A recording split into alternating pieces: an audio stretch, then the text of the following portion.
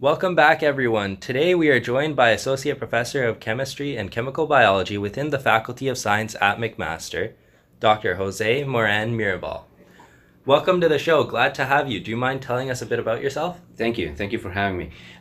Sure. I can tell you a little bit about myself. I grew up in Mexico, so I'm originally from Mexico, and I immigrated to Canada when this job opportunity in McMaster came up. I did my PhD at Cornell University in applied physics and working with very small materials and looking at their interactions with cells. And then here at McMaster, I am in the Department of Chemistry. I'm an analytical chemist, but still working a lot on materials. Materials at very small scales and their applications to biology, understanding how cells respond to microenvironments, as well as the development of new sensing platforms, for example, to detect pathogens or other materials that could be useful to replace fossil fuel derived materials with more environmentally sustainable materials. So at McMaster, I've been now 9 years. I'm an associate professor, currently Canada Research Chair in Micro Nanostructured Materials, Yeah, and congratulations. teaching first year chemistry, which I Yeah, really like. that's very exciting, and that all sounds really interesting, including the topics you mentioned, which we'll get into the interview in materials and applications to biology, as well as some chemistry in there as Yeah.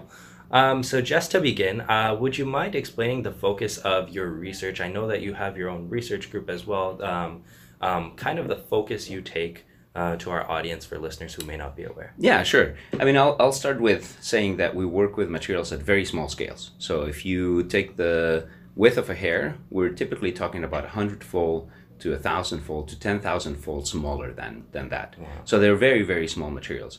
And we work with these small materials because they're interesting in a couple of ways. They show different properties than the materials you experience on everyday, handling and management. But they also are at a scale that's close to the scale that's relevant for cells. And so when you start getting at the scale where now cells see these materials not as very large objects, but as small objects that they can wrap themselves around, that they can pull on, that they can interact on, now you can start understanding a lot more of how cells behave in our body, where they encounter all these microenvironments that are really what dictates how they work. And so in my group, what we work on is designing materials where we can mimic those microenvironments in the body to try to understand how topography plays a role in cell behavior and phenotype. Also, how we might be able to develop new sensing platforms, for example, if we want to detect a pathogen. And so all these small size materials become important for a number of applications. So in my group, we work with traditional fabrication techniques where we make these small scale materials through photolithography and techniques that were inherited by the semiconductor industry or from the semiconductor industry, as well as new ways of making structured materials. And so one of the things that we have is we've developed this approach where we shrink a substrate, and by shrinking a substrate, we can induce structuring in materials. Okay. And so we've used that to, again, develop sensing platforms and for microenvironment studies with cells. That's very fascinating, and especially that topic of microenvironments that cells interact with. Really interesting stuff, and a lot of people may be interested in that subject but not know much about it. So I find that was a really amazing thing to read, especially we'll get into more of the substrate level research that you guys have done. I had a question about that as well, actually. So I know that your group has had success in being able to develop a method through which you can structure thin films at the micro to nanoscale level, as you've said, through compressive stress induced by shrinking a substrate. Could you explain the process of what it was like to be able to achieve this goal? Maybe, some of the hurdles that you came across constantly, or really any struggles or issue you ran into and how you dealt with them and persevered through. Yeah, sure. I mean, this is a process that you mentioned that arose sort of as a side project where we saw these toy right, called Shrinkadings, which is really a sheet of plastic that you can bake in the oven and it shrinks, right? And so what we thought was, if we put materials on top of them and we have a specific pattern, whether it's a maple leaf or it's anything that you want to imagine as a pattern, Yeah. and then we shrink it, then that pattern will shrink, Yeah. right? And so that was the first iteration. We came up with that idea of maybe shrinking patterns and not having to use fancy techniques like photolithography to make structured materials. But then what happens when you put something that's rigid on a substrate that's shrinking is what would happen if you take a piece of aluminum foil and you compress it, right? So it wrinkles, it crumples, and it gets all these structure on its surface. And the same thing happens when we put a thin film on a surface that will shrink. The thin film is rigid enough that it will buckle, wrinkle, and then crumple. Oh. And so by doing this process of shrinking, you can get really fine structures. And so the other thing we found is that if you play with the thickness of that film, you can change the size of the wrinkle that you get. And so you can go from nanometer scale to micrometer scale.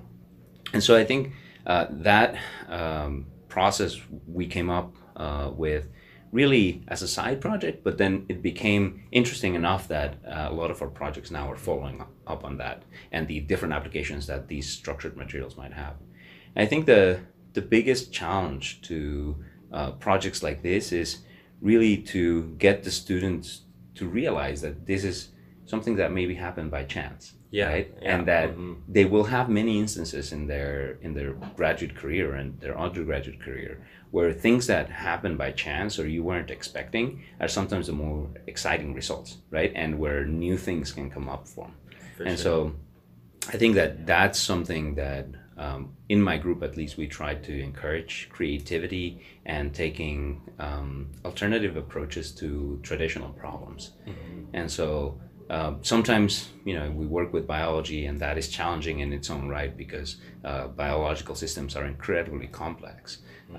And so, trying to marry the materials that we make with some important or relevant systems is where we're looking for new ideas. Yeah, definitely, and it's kind of incredible to be able to hear stories like that as of like how you were able to achieve these certain results due to hard work. But I feel like it's beautiful to look at how it was created too. So in your case, you mentioned it stemmed from just a passion of just observing a toy, the Shrinkadings, and seeing what it was able to do. But how it led to, not only did it spark creativity amongst the members of your research group and encourage them to, focus on this and be able to achieve something greater out of just a simple observation. And I think that's kind of amazing to see, especially, being an undergrad, seeing how we're able to take so many avenues to learn within university. And being able to find that passion or that topic that we're passionate about and really be able to relate it to our everyday life in order to figure out something new that we didn't know before or continue to build on something. So that leads me into my next question. So as someone who's been involved in the areas of biomaterials and devices, imaging, sensing and detection, interdisciplinary, nano and micro, smart materials and devices, all of these various topics, being able to manage all of these passions alongside teaching, truly incredible. How are you able to stay up to date with all of these things in your life on a day-to-day basis? Yeah, I think that's a really, really great question. It's very hard to stay up to date. There are lots of new developments coming out every day. The number of journals that exist is multiplying, right, very rapidly. And so it's really, really hard to keep track of everything that's happening, right? And even though I receive the daily alerts from the journals that I follow and that are in my field, I more and more rely on my students.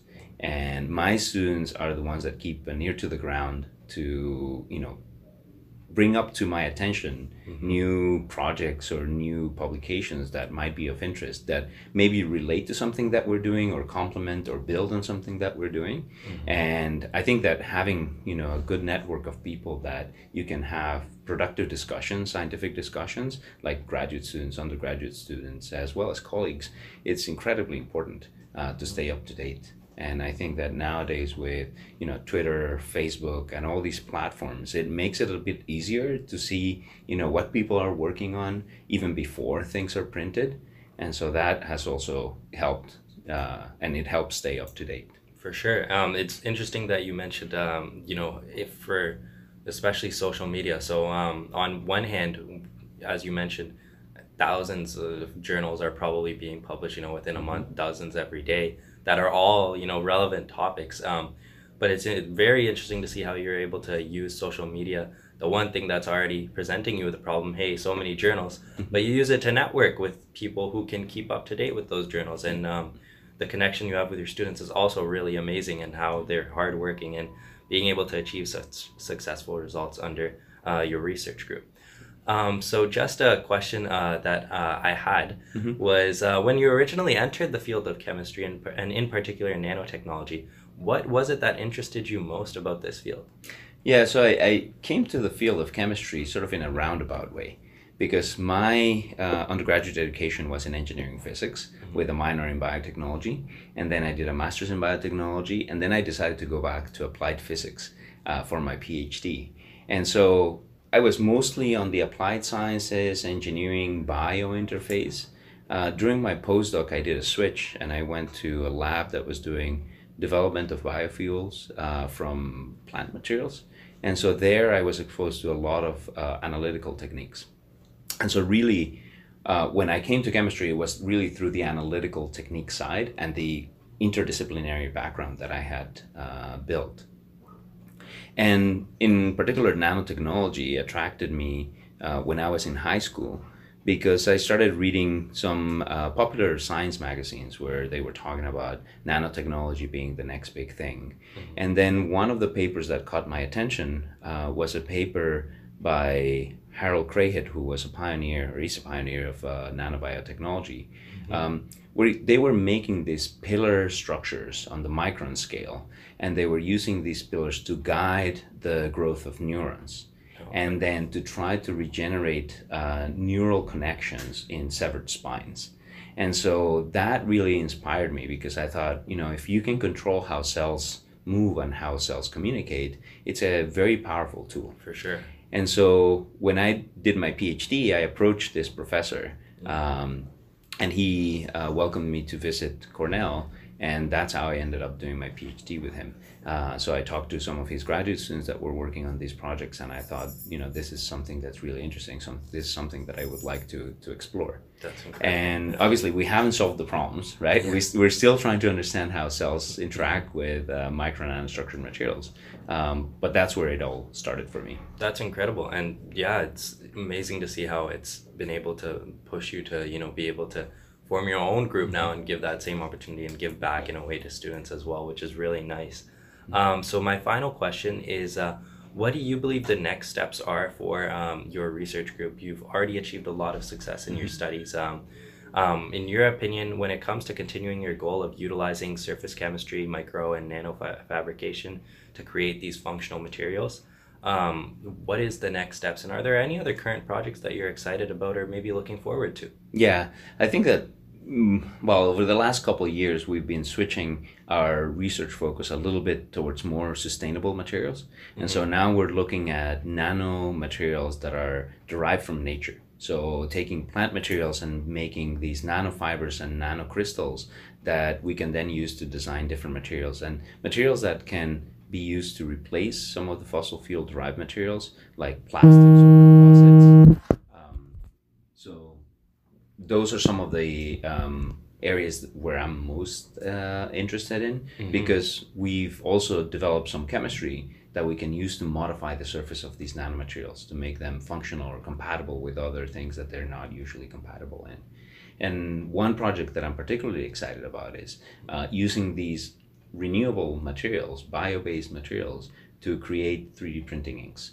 And so 3D printing inks that can, be used to make different kinds of surfaces. They can be used for tissue engineering, they could be used for environmental remediation. And so I think that the nexus of nanotechnology and renewable materials and sustainability is going to be a very exciting area in the future. For sure, and it's something that's also very relevant with all the issues we're facing. So certainly that'll be very interesting and amazing to see as it goes on. That concludes this week's segment for Scientist of the Week. Thank you very much for joining us today, Professor, on SciSection, and it has been a pleasure having you. Yeah. Thank you very much, Omar. Yeah, thank you. And for all of our listeners, be sure to tune in next week for our next segment. Thank you.